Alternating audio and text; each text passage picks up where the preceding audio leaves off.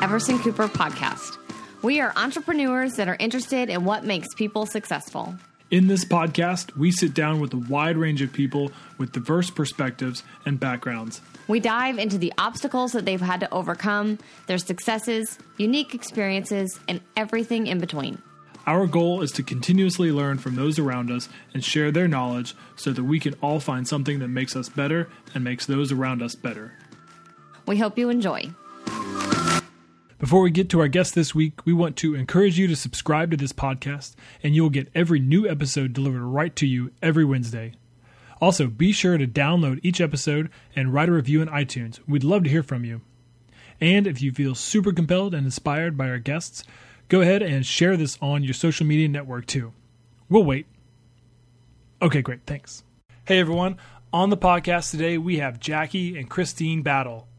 These two were a joy to sit down with and hear their story, their inspiration, and triumphs. Many of you may be familiar with Jackie from his time at the University of Houston and his career in the National Football League as a running back from 2007 to 2014. Others may be familiar with the Battles, especially if you love to shop, since their store called Philanthropy opened in early 2017. Jackie and Christine shared their story of obstacles and opportunities while being in the NFL, how they pivoted into entrepreneurship once Jackie retired, and the lessons they learned thus far in that endeavor, and how their faith has guided them the entire way. Elizabeth's heart and my heart were filled with goodness after our conversation with Jackie and Christine, so we hope you enjoyed this conversation with Jackie and Christine Battle. Jackie, Christine, thank you for joining the podcast. We're excited to have you on. Thank you for having us in your home. This is exciting. Oh, thanks for having us. I'm glad you are here. Yeah, thank you. So I got to get this out of the way. We have two firsts on our podcast, all right? The first is that you're a duo. So first time we've had a duo on our podcast. Cool. Yeah. And then the second one, there you go. There you go. The Everson Cooper Podcast Trailblazers right here. And then the second is we're on location. So as I mentioned, we're in your house here. So thank y'all for coming all the way out here. Oh, no worries. Thank you for having us. Thank you for having gosh. us. You guys are super generous with your time, with your home. So thank you very much. So I want to get so our listeners will probably know Jackie from you from your time at University of Houston, football player there, 8 years in the NFL.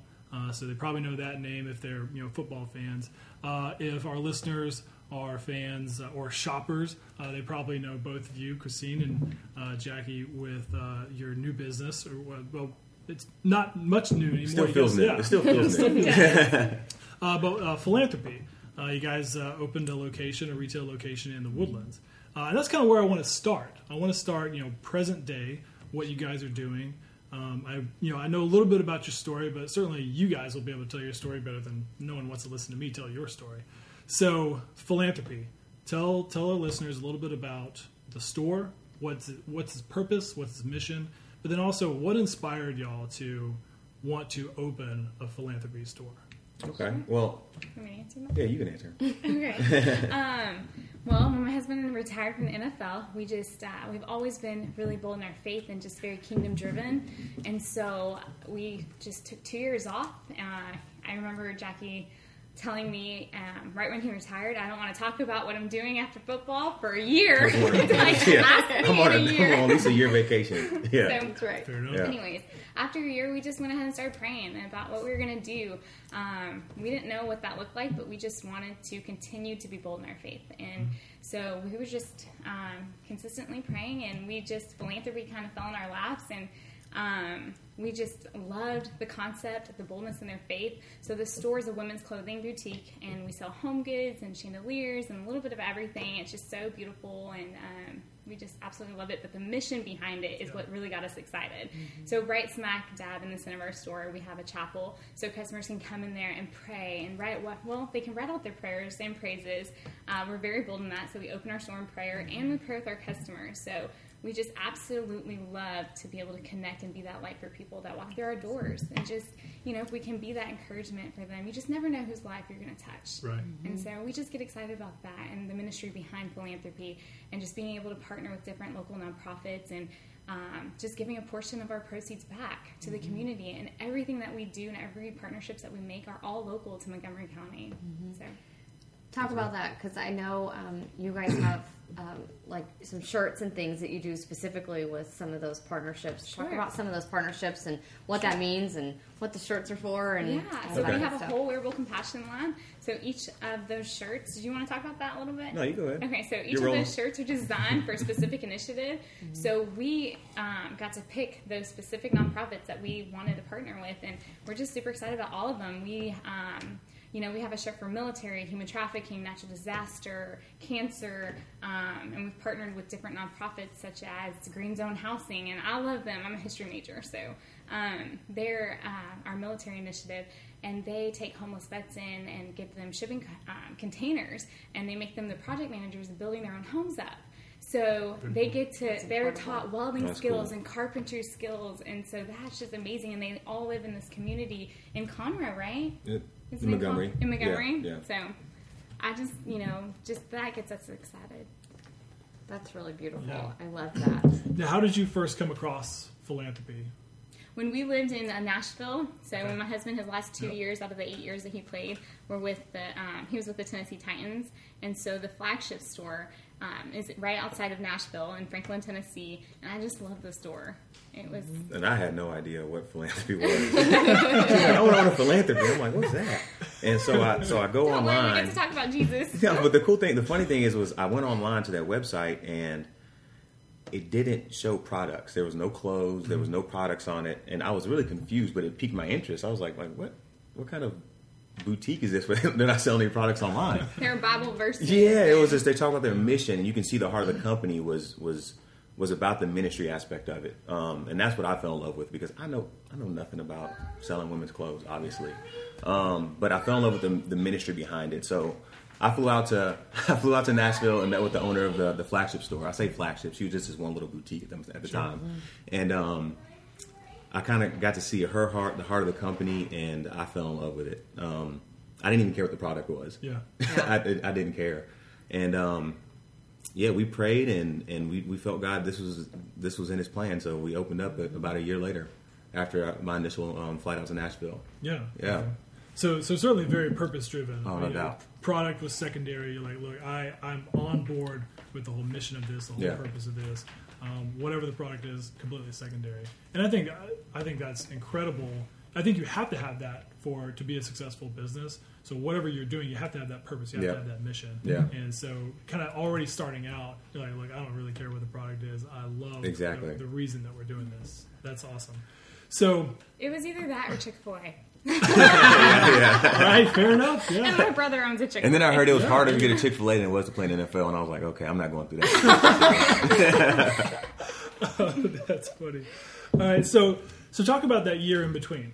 All right, you certainly you talked about you're praying, you're really relying on your faith. What did you do in terms of? Did you know that you wanted to go into business, or you're like, man, it's a blank slate. Like I don't even know what's on my horizon. No, it was our horizon. I felt like it was a blank slate, but I did know that we wanted to. Whatever we did, we wanted to own our own company. Yeah, we wanted to be entrepreneurs. We wanted to own our own business. We didn't want to work for anybody. So, but it was a blank slate. I mean, during that year off, we always said we were the busiest unemployed people you ever meet. I mean, because we were. Yeah, we served in all kind of areas. Yeah, hosted small groups, Bible studies. Yeah, we were doing a lot, but at some point we were like, we got to start making some money. I mean, NFL money is great, but it don't last forever. Sure. You know what I mean? So, but when we saw the concept of philanthropy, it was a perfect combination of our hearts for God with the ministry and entrepreneurship together. It was just like the perfect combination. It was something we both could do together. I fell in love with the ministry aspect of it. She loves it as well, but then the fashion part. I mean, look at her. I mean, fashion. Yeah, so it just made sense. Yeah. Well, and I think the really neat thing too is that women often turn to fashion to make themselves feel good about. You feel good when you're dressed up and when you're put together, and the fact that they can go to your store and not only find that but also be encouraged. And, we're all walking through different things, and Yes. we often don't talk about that. And to be No. able to come in there and reflect and write your prayers up on the wall and then be prayed with, that is totally beautiful. And just getting that encouragement. So now you're leaving not just with a fabulous dress or a great sweater or whatever it is, but you've also been encouraged as a person. And I think that is so crucial in what we're doing and just in our everyday life to just keep us going, keep us connected. You never know It's what people beautiful. are walking Yeah, it's funny you talk about being encouraged. Like, we went in, it's funny how I was super humbled because we went into it with the perspective of like, man, we're going to be able to impact this community and serve and da-da-da-da. But it kind of, I felt like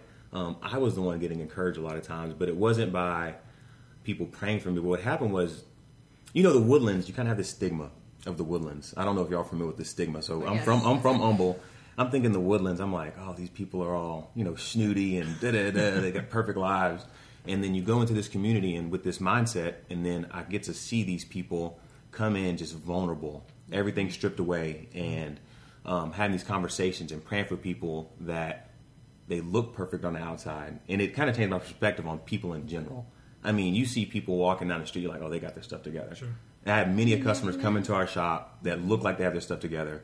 You see them writing a prayer on that wall, and I go over and say, hey, you mind if I pray for you? And they just start crying before I even know what to pray over. Mm-hmm. But people are broken, and they just want to know that somebody cares at the end of the day. We all walk through things. Oh, You yeah, never know yeah. what people are walking through, And it's just to be that light and to be that encouragement to one another. We need that. Right.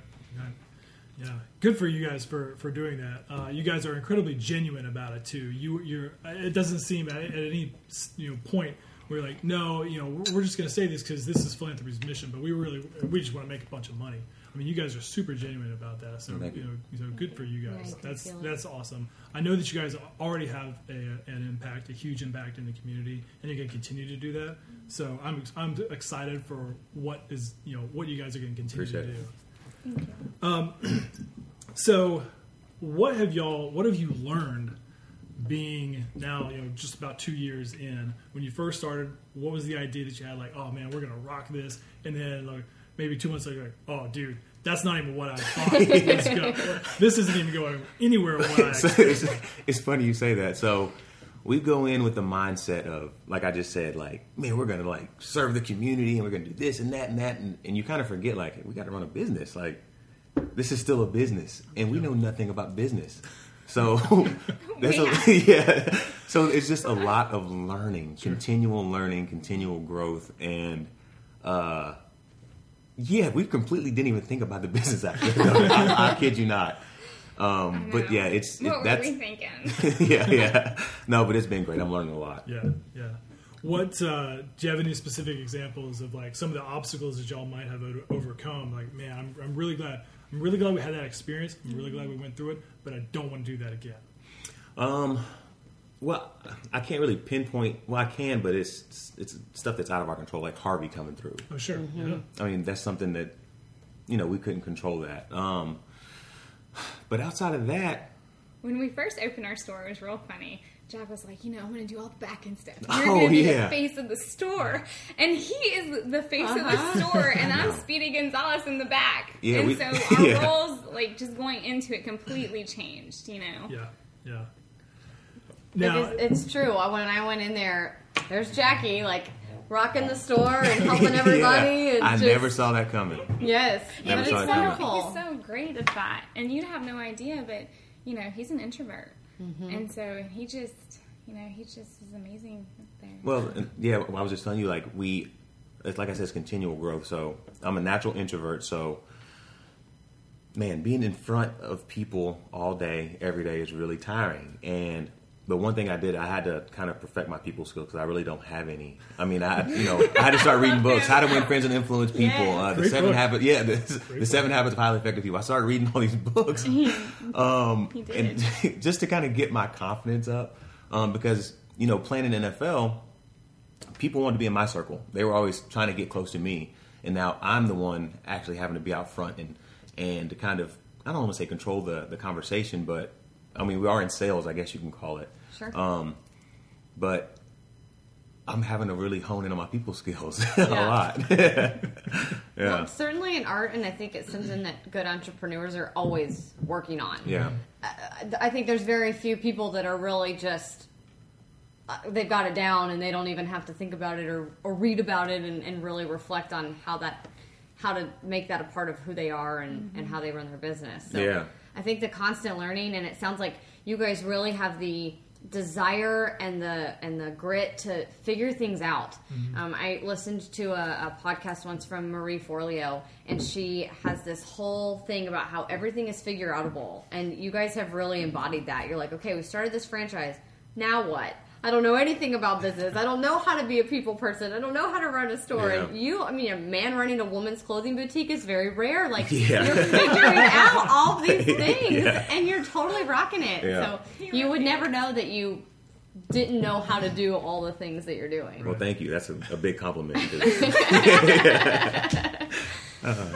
So how did working together? So you kind of alluded to it. You're like, you thought you were going to be the face of the company. Jackie was going to be behind the scenes, and it kind of flipped. So talk a little bit about your relationship and how each of you might complement, the other person. Like, wow, okay, I know I don't like to do this, or I'm not naturally good at it. But this person, Jackie, you might not be good at one thing, but Christina's amazing at it, and so you complement each other. Talk a little bit maybe about that.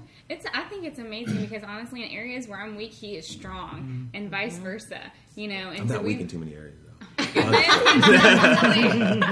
No, but I feel like we're really great at like complimenting each other, and I feel like just over the years of just knowing him for so long, we've just really grown to just know what our strengths are and what our weaknesses are. Yeah, because that question, somebody asked us that before, and I always tell people, like, what people don't realize is, as a young couple, we had 2 years of just being around each other. When I retired, we were together 24/7.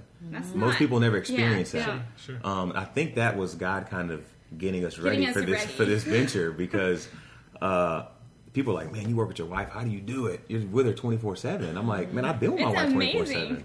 24/7. Even during off season, though, we were together for 24/7. 5-6 months out of the Yeah. year, just 24/7 together, and we love life. Yeah, good for you. I think that's a great relationship to have. I would like to think Elizabeth and I are similar. I mean, I might go out of town, for business or whatever, and she's like, "When are you coming back? When are you coming back?" And I love that. Because guys, I love to come back home and like we're both excited. I mean, we've been married for 5 years at this point. Y'all still in the honeymoon phase, though. So we still have that excitement. Or No, that's whatever. good. And so I think working together, I think if you didn't want to do that, it definitely would be more contentious. But like, no, like we want to be together, Yeah. so we do want to work together.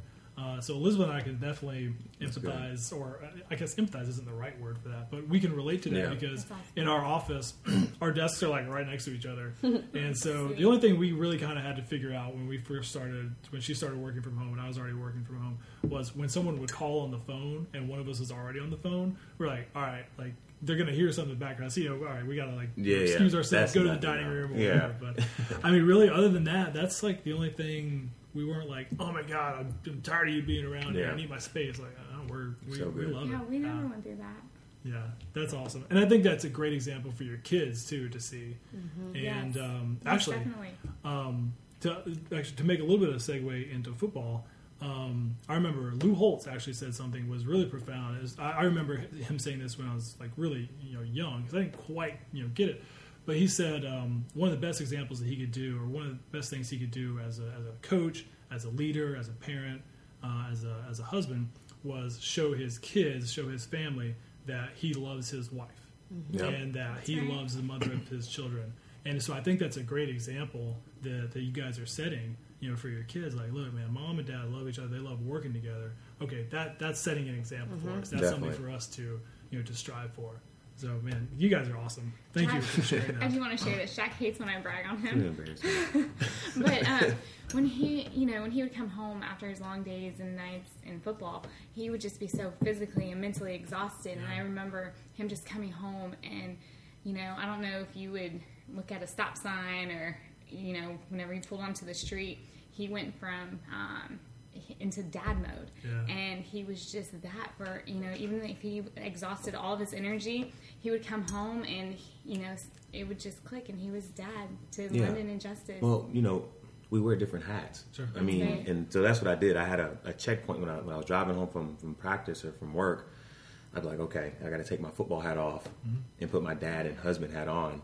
And because the one thing I did was I was like, I'm not bringing my work home with me, and I'm not going to let the emotions of things that happen at work affect things that happen at home. Yeah. So I literally had to, and that's the cool thing about being a man, we can compartmentalize, things in our head. Women, it's just like everything kind of runs together. Thank you for that. They do. If you're mad about something, I mean, it all kind of, we're wired completely differently. Men, we can literally take this and it's in a different box. That's one of the cool things about being a guy. I mean, He's most guys can do amazing that. at Yeah. And we're just so thankful. Yeah. No, I think that's a really good quality to have because, I mean, playing sports, playing in the NFL, of course, I can't relate to that. But, I mean, it's incredibly physical. Emotionally, you take a toll because you have to put every single thing into it. And so, yeah, being able to compartmentalize that, I think, makes, for a great parent, great spouse, great leader. So that's a great quality that you have, and thank you for sharing that. Sorry if that embarrasses you, but I think that's a great quality to share. Yeah, For sure. So I do want to make the transition a little bit to, revert back a little bit to talk about your time in the NFL, and not just about telling stories and whatever, but like, how did that prepare you for where you are now? How did that prepare you for being a parent, for being a leader, for being a business owner? Talk about some of the things that you learned in your time, there. Well, I'll back up to when I first started playing in the NFL. I was an undrafted free agent. Yep. So immediately I was like, you're like a walk-on. I don't know if most people know what an undrafted free agent is. I didn't get drafted. Some team just picked me up just to use me as like a practice dummy during training camp. And when I got there, I knew what they brought me in for, but I told myself I was going to make myself uncuttable. So I became a student of the game. And what I did was I didn't just know what I was supposed to do in my position. I knew what everybody was supposed to do. That way, if they needed somebody for anything, I knew if they said, hey, we need another linebacker, I can just jump in. It's another opportunity for me to showcase what I got. And what it did was I made myself really valuable at the end of the day. And it's all about adding value. The more value you can add, the more successful you're going to be. So that's what I did on every team I was on. I was like, I'm going to add as much value as I can to where if they cut me, it's going to take 3 guys to replace me. Yeah. And that's what I did. And same thing transitioning into owning our business. Like I said, I had to read a lot just to get people skills. I had to I'm still becoming a student of this game because, like I said, I don't know anything about business. I'm learning it.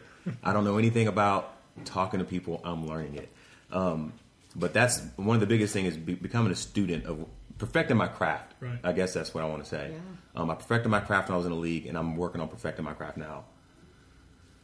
That's huge. And that's such a beautiful quality to have. And it's neat how, you were in a position that perhaps, I don't know how you felt about being an undrafted free agent, but you were like, I'm not going to let this stop me from what I want and from my dreams. I'm going to do the complete opposite. And to your point, perfect your craft and be irreplaceable. Be, just so valuable to your organization and your team and all the people that all have common goals. So let's be an awesome contributor to that.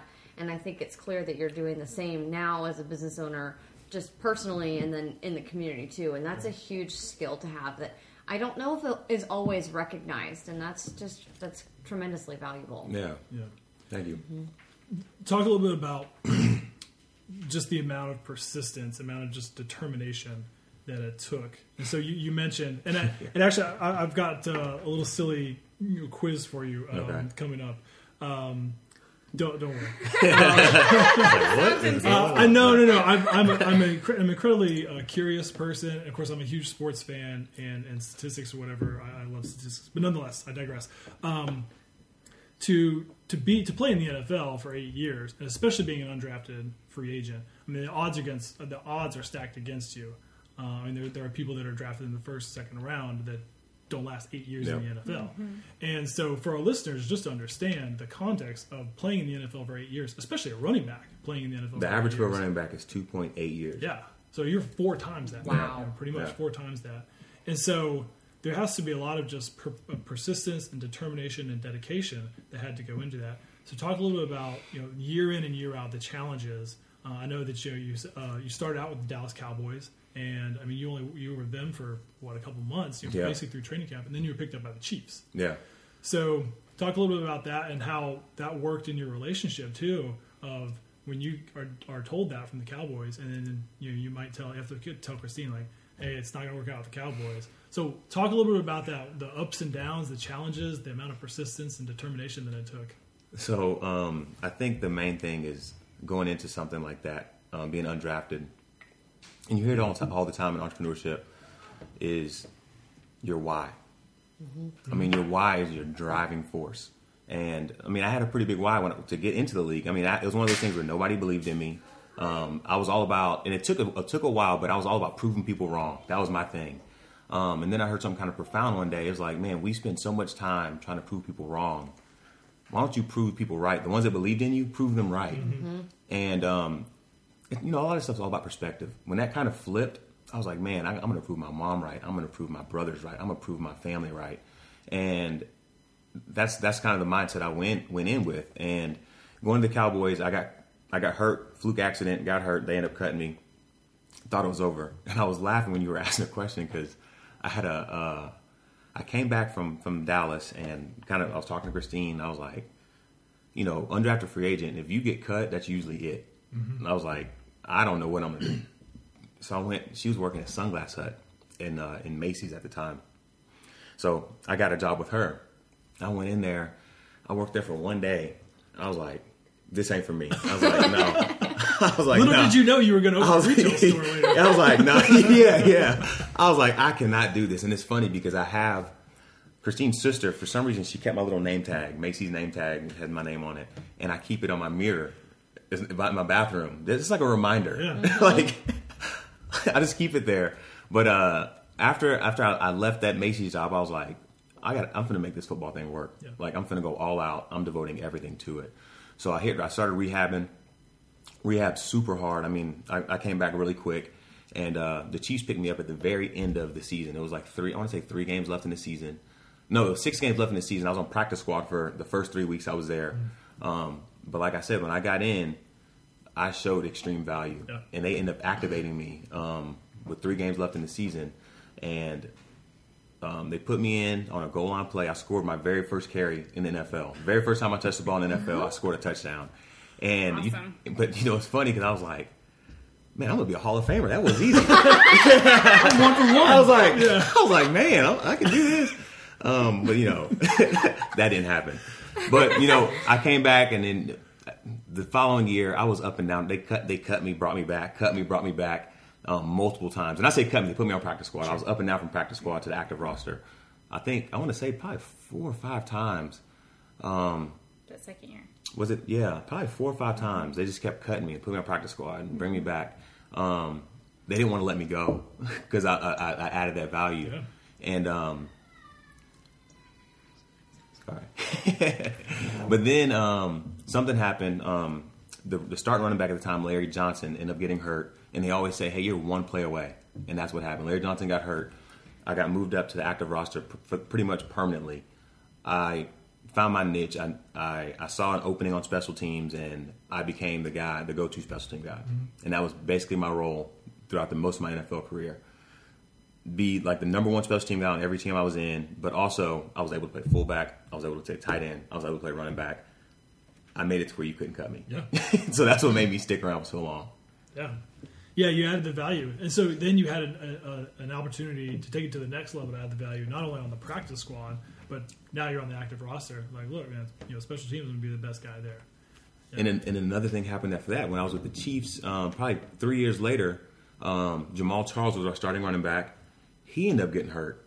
And at the time, it was 3 of us rotating at running back to try to replace Jamal Charles. And Jamal went down, and then they put me in on a critical 4th and 1 play. I don't want to get into football too much. I don't know if a lot of people would talk to it, but couldn't relate. Fine. No. But it was a critical 4th and 1, and it was in the fourth quarter. We were down by like 2 touchdowns or something. Critical 4th and 1. Since I was the biggest back that was left on the roster, I was like, well, let's just put Jackie in.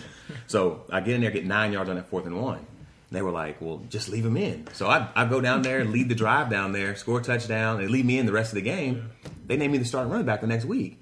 So, and I say that because I saw my opportunity and I took full advantage of it. Mm-hmm. And I think that's the biggest thing that we have to try. That was my biggest thing. Anytime I saw an opportunity, I was going to take full advantage of it because I never knew when they were going to come around. Mm-hmm. It took me 4 years to get that opportunity, and that's what extended my career another 4 years. From then on out, I wasn't just looked at as a special teams guy. I was looked at as a possibly number 1 or number 2 running back in the NFL, and that's what I was for the rest of my career. Yeah. Taking advantage of one carry completely changed my career around. Mm-hmm. So I don't know where I was going with that, but taking advantage of opportunities is big. Yeah, you never know where they're going to come from. Yeah, and so when you have that opportunity, you got to go for it. And you know that you have to have been preparing for it, and you spent all the time preparing for it. You said after you were cut from Dallas with the injury. You're like, look, I'm devoting everything that I can to this. So you were already preparing for that opportunity to take advantage of it. Yeah, that's awesome. Well, and again, the cool thing is, like, I'm a big believer that if you want something, you have to, like, put forth the energy and you have to, like, put it out there in the universe. Like, let the universe know you're serious. That, like, this is what I want. This is what I'm going after, and I'm going to fight for it. And it doesn't matter if I keep going back and forth from, practice squad to being on the roster. I'm going to keep pushing and going, and you've proven that's what makes you persistent. Made you successful and made you invaluable. And I'm sure that you see that translate into your business with philanthropy and the ups and downs of being a business owner. And, to your point, when there's things like natural disasters, you can't control that, but you just keep pushing instead of going, oh gosh, we can't do this. We're going to close the store. Right. Heck no. You're going to just figure out how to keep going, and you're going to keep being open and keep being there and letting people know that you mean business and that you're going to be there for them. And I think that's awesome. Right. Well, and creating the energy moving towards something, you may not necessarily know exactly what it is. And I think you guys did a great job of that when you stopped playing and you were like, look, I just want a year off. But then you just mentioned we were like the busiest unemployed people because you weren't just sitting around and saying, well, something will come to me. Y'all may not have known exactly what it was, but you were moving towards something. No doubt. And so I think that's when the opportunity came, you're like, okay, yeah, we know we want to do this and we're prepared to start. That's right. Yeah, so I think doing that, having that quality is fantastic. All right, so before we transition off of football, because if we don't have to talk everything about football, and it's obviously with you guys already getting to know you, there's more to life for you guys than football. Obviously creates a lot of opportunities for you, but there's definitely a lot more. But okay, so being an undrafted free agent. I was really curious, so I started hunting and pecking and whatever Wikipedia. So I was curious if you knew. Yeah, I was curious if you knew. So the first question was, how many running backs? Do you know how many running backs were drafted in 2017? Don't know. Okay. All right. So there, and this certainly is not a slight on you or any of the other guys because I'm getting to a point. 18 running backs were selected in 7 rounds of the NFL draft. 18 were selected. In 2014, 8 years later, do you know how many of those running backs are still playing? No. There's only 5. Are you kidding me? Yeah. And 2 of them, Adrian Peterson and Marshawn Lynch, first-round draft picks. Jeez. Yeah. So, yeah. So putting context on an 8-year NFL career, and again, how much persistence and determination it takes. I mean... That blows my mind. Yeah. Yeah. So good for you. No idea. I love it. So I didn't even know Marshawn Lynch was in my draft class. That's so much I paid attention. Yeah, 2000. I knew Adrian Peterson. Yeah, Adrian Peterson and Marshawn Lynch, and then a bunch of guys. So actually, Pierre Thomas was an undrafted guy. Oh yeah, he was still in the league when you were there, but he wasn't drafted. Yeah, so, he was like you. I'm sure he has a great story. Just no doubt, he has to. Yeah. All right, so transitioning out of football a little bit, I read that you had a chance to go to the Wharton Business School. Yeah. Which, if anyone knows, Wharton Business School is one of the premier business schools, not only in the country but in the world. I mean, presidents, Rhodes Scholars, yada yada yada, have gone to the business school. Talk a little bit about your time there. How was that experience? What did that add to you? just talk a little bit about that experience. The crazy thing is, I didn't know how big Wharton was or how famous or how prestigious it was when I went. But the NFL offers different programs to help guys transition out of NFL. And you know what? Let me back up a little bit because this is something that's kind of cool. So whenever I was playing, I was undrafted free agent, and I felt like every day could have been my last day. Sure. Because I've seen, when I was with the Chiefs, they had a part of the locker room that was just practice squad guys. Everybody else, the rest of the team was on one side. Practice squad guys were on. We had our own little section. And every single week, you walk in on a Tuesday. That was cut day. Those lockers would be cleared out, and they'd have they bring a whole nother basically practice squad in because they want a scout team to match the team we're playing that week. So they bring like a whole different set of players in. Some teams do it that way. The Chiefs was one of those teams. But every week, I was the only one that had those. That was a constant. But that made me like, man, I could be gone any moment.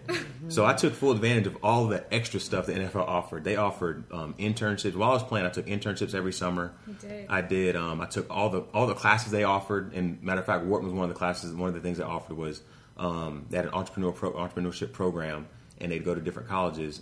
And to be honest with you, the main reason that I wanted to go to the Wharton one was because we got to go to it was in Silicon Valley, so I got to go to Facebook and Instagram and Twitter and Google, and so I got to be in that. I was like, man, this is crazy. So I got to actually see all this You stuff. need to share with them what the one thing they all had in common was the biggest sound advice that they could give you. Oh, they all said don't hire family. Yeah, they're like, don't hire family. Oh my god. Yeah. Sorry, I thought that was funny. Yeah, it was funny. I took a lot away from it. The biggest thing was, like I said, don't hire family. We haven't. But it could happen. I don't know. It's come up and we're like, hey, they said don't hire family. You got to follow the rules. It's fine. Yeah. Well, one of the things is that they kept talking about you have to be innovative and you have to have a niche. That's right. And that's exactly, whenever philanthropy kind of got brought up, I was like, man, this fits that mold. That's right. It's a niche. It's we're not just about selling clothes. We're something different. We're a destination where people want to come in. They feel a different presence when they come in. We have customers that come in, they're not even there to shop. They're just there to talk. Bring us coffee. And, Yeah, like- well, can I buy you That's one? great. Yeah. So it's It's so sweet. but it's just a completely different atmosphere. It's not. I don't know any other retail store you can walk into and you're going to have that kind of experience. People called us. A lot of customers. Oh, even during after Harvey, Harvey. we had a lot of asked- customers calling, checking in on us. and Oh wow. Yeah, but awesome. with Wharton, that was the biggest thing I took away from it was be innovative and have a niche. And it was crazy because there was a lot of guys that were kind of already in the tech field that were currently playing, and one guy, I can't remember his name, he played for the Dolphins. He was presenting an app to all these different companies, and they were like, "Man, it's cool, but it's not innovative. There's already stuff out there like that." And then I was like, and whenever I heard that, because this guy had been working for 3 years on this app, and nobody took him on his pitch. He pitched it to all these companies. It was something that everybody had, and I was like, we have to do something different. So when we do a business, I want it to be kingdom driven. I don't want to do a business the same as everybody else. I want us to be against the grain, doing things completely opposite of everybody else, and having that niche. So that trip actually kind of carved out where we are now. Yeah. To be honest with you, now that I think back on it and reflect. Wow, that's awesome. That is very cool. That's a great story. I mean, yeah, it really sets up, where you guys are now, and really, I think a lot about what you're already preparing to do, and it kind of just helped manifest a little Yeah. bit. Yeah, that's fantastic. All right, so played for 4 different teams: Dallas, Kansas City, San Diego, In Tennessee, and yeah, Tennessee. yeah. Okay, so I'm always curious. So we're not originally from Texas. Elizabeth is from North Carolina. My family's from Iowa. I'm originally from Iowa. Spent time growing up in North Carolina.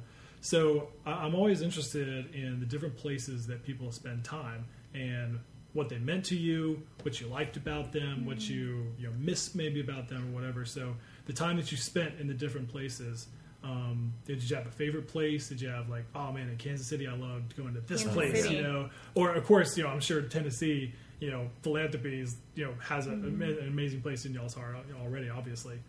So talk a little bit about the different travels that you have. Kansas City was by far my favorite place. Yeah. If we weren't just so rooted here with our family and our friends and just growing up here, I would live in Kansas. We would live in Kansas City. Yeah, they were like second family. Yes. Yeah. Yes. And we were there, the longest time. But but we just fell in love with the community and the people and the Hunt family. Who own the Chiefs, they're just such a sweet family, and they're the only team that out of the other teams that we were on, that every week we'd go out as, and they would fly in from Dallas and we'd serve the community, and so they were just really big on serving the community weekly. Yeah. Wow. And so it was a different every culture in week, the city. yes, we would be doing something for the community. We got to partner with Habitat for Humanity and build a home for this sweet family, single mom, and then we got to furnish it. So it was just amazing. And so That's there's, cool.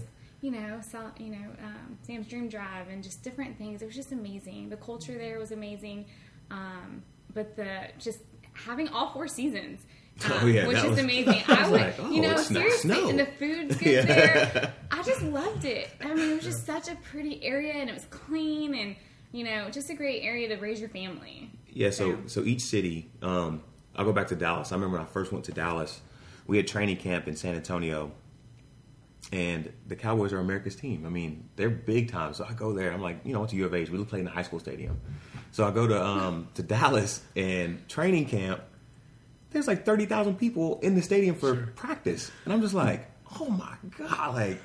And then I'm this undrafted free agent. I'm like nobody on the Cowboys. And I'm like a celebrity just because I was there, on the Cowboys. And I'm just like, man, this is crazy. I'm just out and about and people getting my autograph. I'm like, you don't even know who I am, but they didn't care. It's just, you're on the Cowboys. So the celebrity aspect of it was tripped me out in Dallas. And then we just talked about Kansas City. San Diego. I mean, shoot, San Diego. You ever been to San Diego? We were just there a couple weeks ago. That's phenomenal. Yeah. It was great. Yeah, but that's not a place to live. It's very expensive. And we always tell the story of just going to buy baby food when London was a baby. Her little baby food was 85 cents here, and then we go up there. $1.70. Yeah, I was like, Oh my gosh. for the little. I wanted to go around, knock on people's doors, and just be like, so I just want to know, what do you do? What do you do for a living? You know, I'm like, I'm making seriously. NFL money. I can barely make it. I'm like, what do all these people do for a living? But you pay for the weather. I mean, it's gorgeous. I mean, We loved it. yeah, I loved it. But like you said, it's different areas. People are different. We were used to Southern hospitality. Sure. It wasn't the same thing out there. I mean, everybody's laid back, but it wasn't that. Just different.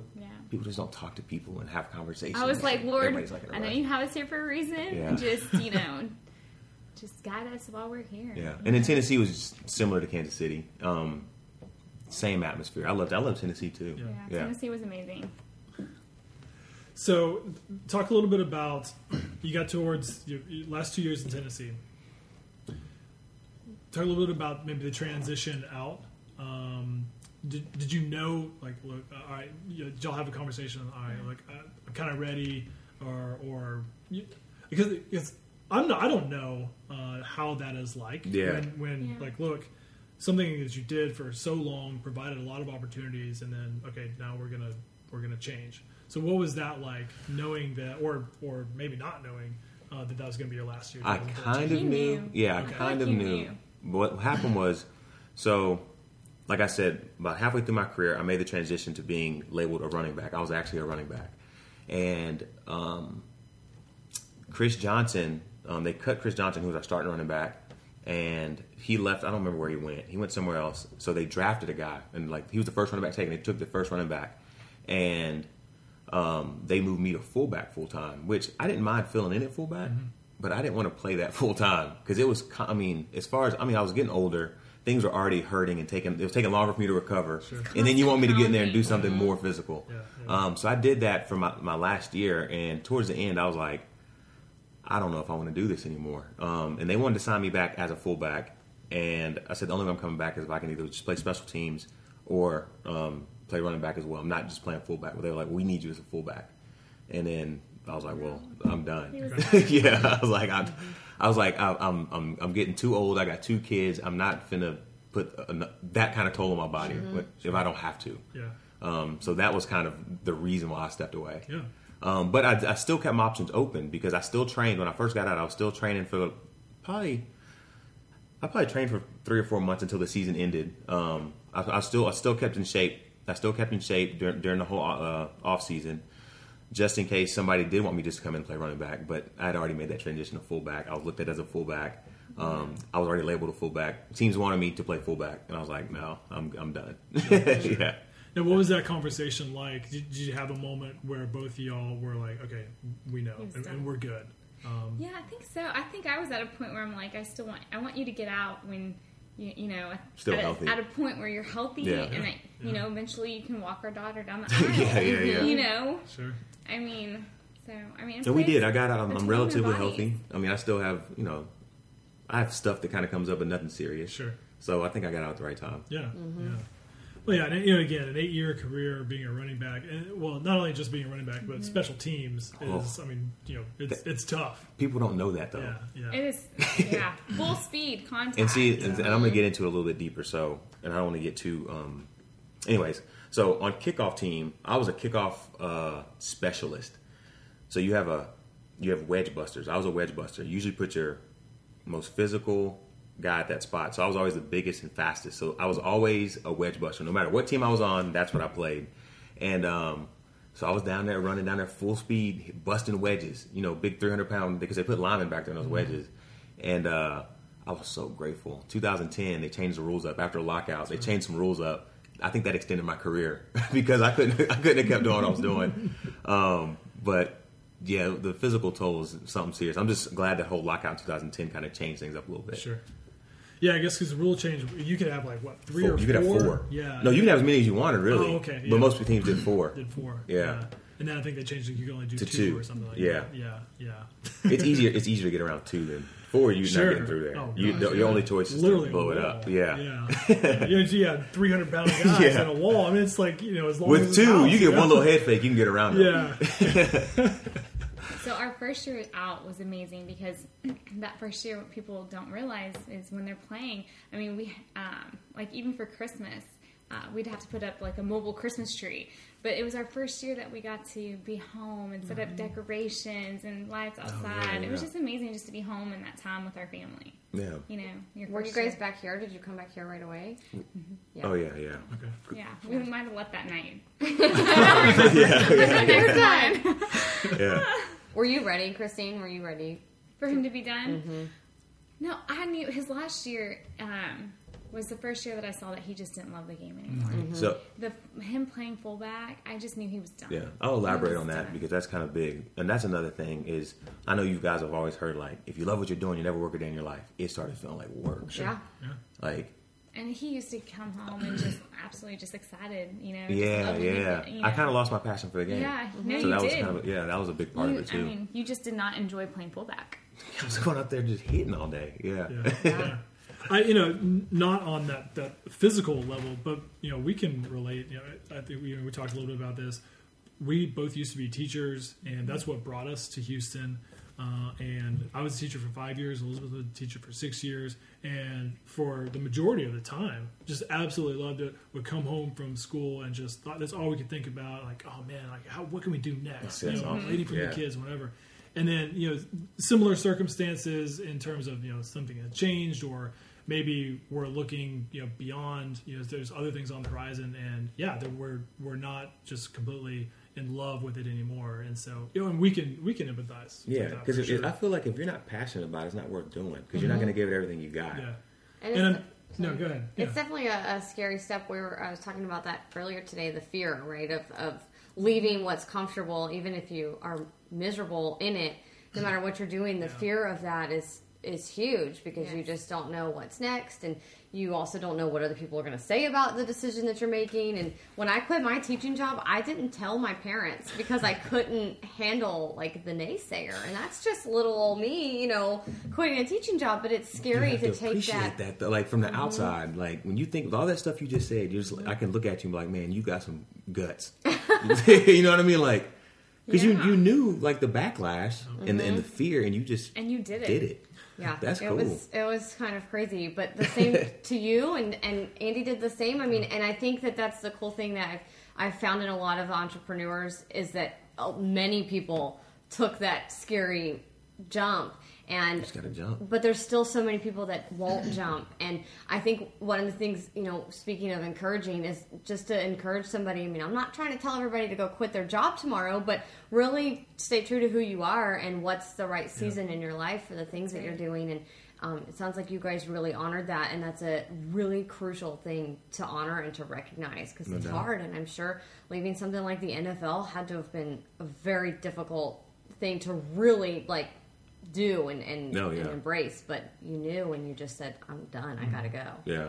And we were thankful for the 8 years that he was able to play. Oh, because I wasn't supposed to be in 1 year. No, so we were super thankful. Super thankful. And, every team we played on, we just try to be a light, while we were there for that season of our life. And being grateful is that undertone that you always have to have. And That's right. That's right. So talk about how you met. So we are so nerdy. You guys, so you guys have been. You're not old by any stretch of the imagination, but your relationship. You guys have been together for quite a while. So talk a little bit about how you met, and then over the course of going to college. Jackie, you being in the NFL and traveling around trying to make that work, Sure. and Christine may not. Of course, at first you probably weren't going. To Kansas City and to Dallas, because you were like, man, I don't even know if I'm gonna. On Tuesday, I might be out of here. So maybe don't come up here. Yeah. So talk about your relationship, kind of how it got started, and then how you. Of course, you got married eventually, of course. So we met in the 8th grade, and we were just best friends. And oh my goodness, we have so many memories. But we met at Deerbrook Mall in Yes. front of Tilt. You know what Tilt is? No, it's like an It's an arcade. arcade. They don't even have them no more. Oh, okay. Yeah, it was an arcade in the mall. Yeah, it was a mutual friend. He knew you. Brandon knew you, right? Yeah. That's how we met. How did he know you, though? Y'all went to different schools. I don't remember. He knew everybody. That's how Yeah. he knew you. I don't remember how But yeah, he met. introduced us at in front of Tilt at Deerbrook Mall. And Yeah. we became friends, and we just hit it off, and we were always best friends. We dated once in high school, Yeah.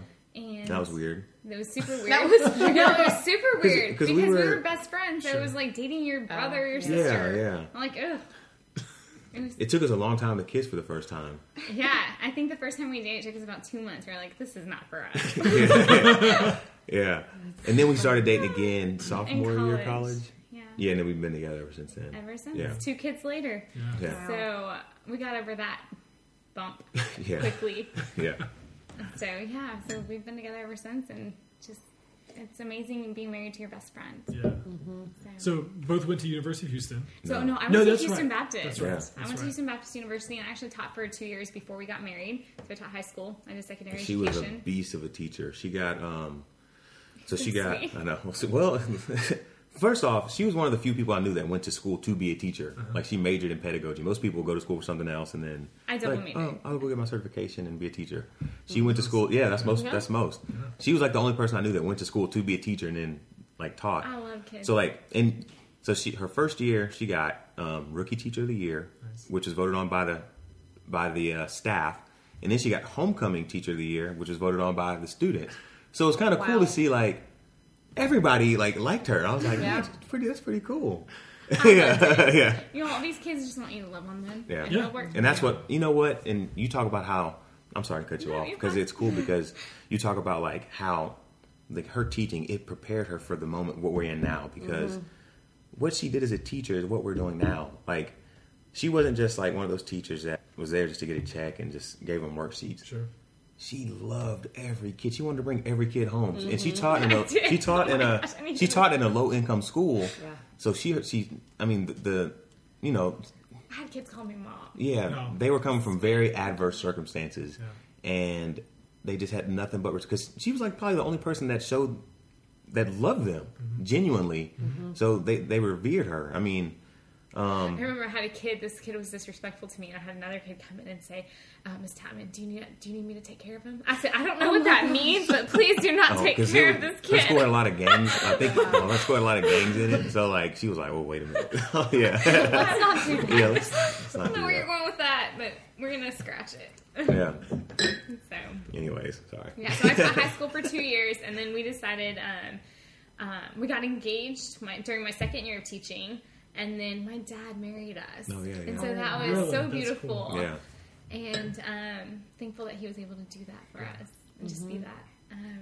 And then my dad just cried when we left to Oh, yeah. Kansas Kansas City. City. We drove together to Kansas He City. was like, "This is the worst day of my life." He did. was like, he's in good hands, man. That's your new father-in-law. You're like, oh, gee, thanks. Oh my God, I'm gonna take care of Oxford. We're just super close. My family, we're just all super, super close, and but I'm thankful for them. Yeah. Super thankful for them. They're a great family. So very supportive. Yeah. So clearly, faith is a big thing in your life, obviously. Talk about where that starts from. You know, was it family? Was it Sure. for some people, it's a choice that they made later in their life. They weren't exposed to it when they were, kids or growing up or whatever. Yeah. So talk about how faith is ingrained in your life, but then also now, of course, with philanthropy. Sure. And that's a lot of what spoke to you. So talk about, your faith and how that's important and how you guys use that in your daily life. Well, you kind of summed it up. She was brought up in a Christian home. I mean, that's how she grew up. Her dad was Very a pastor. Christian. I didn't know who Michael Jackson God, was until yeah. I was in high school. I could name off every Christian artist.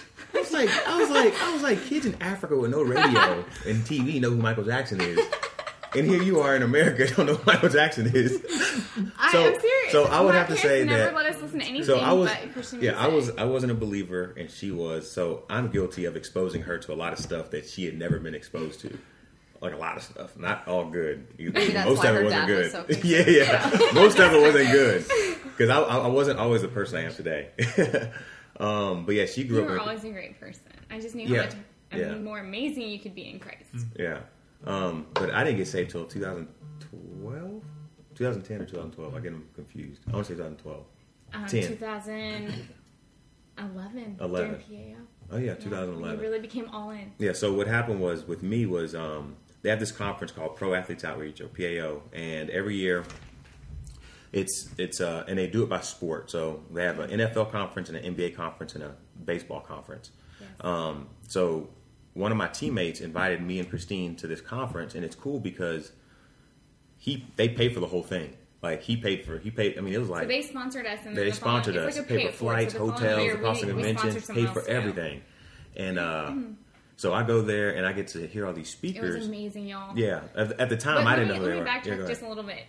The first year of our marriage, I was praying for him to be that spiritual leader for our family, and because that's what my dad was growing up. My dad went to seminary, and he was always in the ministry growing up, and I just wanted him to be that for our family, especially before we started having children. Her dad And set the then bar really high. I would, Really high. we should elaborate on Yeah. that a little bit, but I just wanted that so badly. So I remember reading The Power of Praying Wife, and it's it's so beautifully written. And I just instead of just nagging him, I wanted him to have a personal relationship with Jesus on his own. I didn't want him to do it for me because then it's not real, right? Well, it's not personal. And it's not good, personal. Yeah. So I was just in constant prayer, and then it was just so amazing to see this family sponsor us to go. So it was, it was a total. Christine was God like, thing. "This is it." No, but so we go to this conference, and I go out there, and so I wasn't in the Christian world, so I didn't know any of these speakers. Now that I'm looking amazing. back, I'm like, man, that was kind of a big deal. It was Yeah, like, Tony Evans, it was some of the Louis biggest- Giglio, Francis Chan.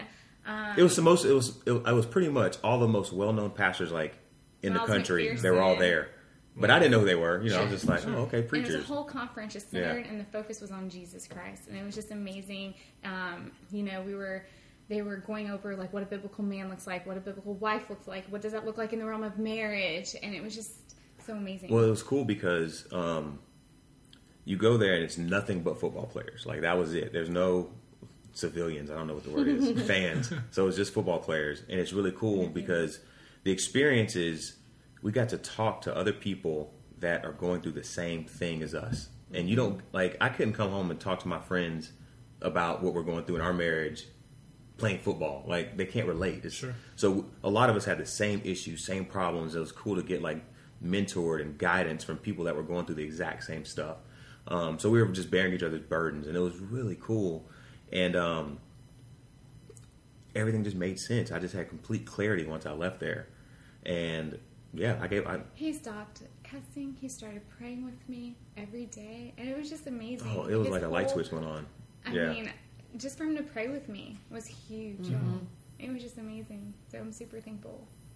Yeah, so there we have it. And what, PAO, what does that stand for again? Pro Athletes Outreach. Pro Athletes Outreach. Yeah. Okay. That's awesome. That's very cool. It's a crucial part of marriage, right? I mean, like, because we've both, come from faith and grew up in that. And so that wasn't quite, we don't have quite the same journey, but we never used to pray like out loud together. We always just kind of did it on our own. And now it's like a thing for us, and it's amazing. Like, that's just a really cool time, and it's a really cool connection. And I think that, when you do that and you put that out there and you both hear what you're praying for, it really just strengthens your marriage and what you're working towards and how you can support that person and all those things. Yeah, it makes you feel tighter knit that you're actually a team. And I mean, that was one of the things that we first started talking about was, look, we're in this together. That's right. And so we started dating at a distance. Elizabeth lived in North Carolina. I was here in Houston. We dated for more than a year at a distance. And so we knew that we had to be a team. We had to be together in this. We had to have this bond of trust or whatever. And we really didn't. We've been together for almost 10 years now, and it hasn't really been until the last probably 18 months, 2 years, that we started praying together. And it's just like a whole other level. Yeah. And you're like, you think you're doing pretty good, with yourself. Like, oh, we got good jobs. Elizabeth's opening this company. We're doing really good. And then there's you continue to challenge yourself and open yourself up to new things. And like, well, because I remember like she would be very specific about what she prayed for. It's like, that's not really my thing, Yeah. But then so she's like, well, at least let's pray with each other. I was like, oh man, it's got weird. Yeah. Yeah. But now that we do it, it's like a whole other level. I know what's on her mind. It takes she knows relationship what I'm on. deeper. Exactly. You get to know what people are grateful for, which is a big deal. Mm-hmm. You get to know what burdens them, which a lot of this stuff is not going to be shared just in conversation. Right. And just to get to know your spouse on a much deeper level. Matter of fact, the Bible says know your wife. It's not just like knowing, like, oh, I know you. No, it means know your wife. Yeah. Like know her. And one of the only ways to do that is by hearing your wife's burden, or spouse, I'm just talking to you, but hearing your spouse's burdens, what she's grateful for, the things that she desires, the things she needs, the things that she wants. That's knowing your wife, knowing what triggers her, and all that comes from prayer. He's such a good husband. I'm so blessed. Well, we want to be respectful of your time. Put a bow on philanthropy for our listeners. Where can they find you if they want to check out the website, if they want to stop by, and I guess Jackie, you're the face of the store, so if they want to come by and say hello, talk, kind of recap a little bit about philanthropy and how people can get involved and how people can buy the products, but then also because they're buying the products, they're having a chance to give back and make a deeper impact. Okay, well, you can find us on Market Street at 9595 Six Pines Drive in the Woodlands. It's Unit 1360, closer to the HEB side. We're kind of on the side of Market Street where nobody goes, so I have to say by HEB. But you find us online, philanthropyfashion.com. Instagram is Philanthropy the Woodlands. We just love to meet everybody. I mean, that's the thing. I mean, when you come into our shop, we don't have. There's no commissions. We're not trying to sell you stuff. Of course, we want you. I think the biggest thing with us is we tell our mission. If people want to support it, they do. That's what it comes down to. We don't have some big fancy business plan. We just share with people our ministry, and then they buy stuff. Pretty much. I mean, we just share our hearts, and if people want to support, man, thank you. Yeah. If you don't, we're praying for you. So, come by, stop. We'll be there mostly in the mornings. Sounds good. Anything else? We are so grateful for you guys. Oh, thank you for having us. Being here with us and letting us come to your home and sharing your story. We just are so grateful for both of you, and I know that everything that you've said and shared will be impactful to those that listen. And so thank you for your time and sharing your home and your sweet kids just being patient with us. Thanks to them. They were wonderful. So thank you guys so much. Well, thank you so much for having us. Hey everyone. Before you go, we just wanted to say thank you for listening. And if you enjoyed this episode, then be sure to check us out every Wednesday for our latest episode. Visit us at eversoncooper.com/podcast or find us on iTunes or any other podcast player. Thanks for listening.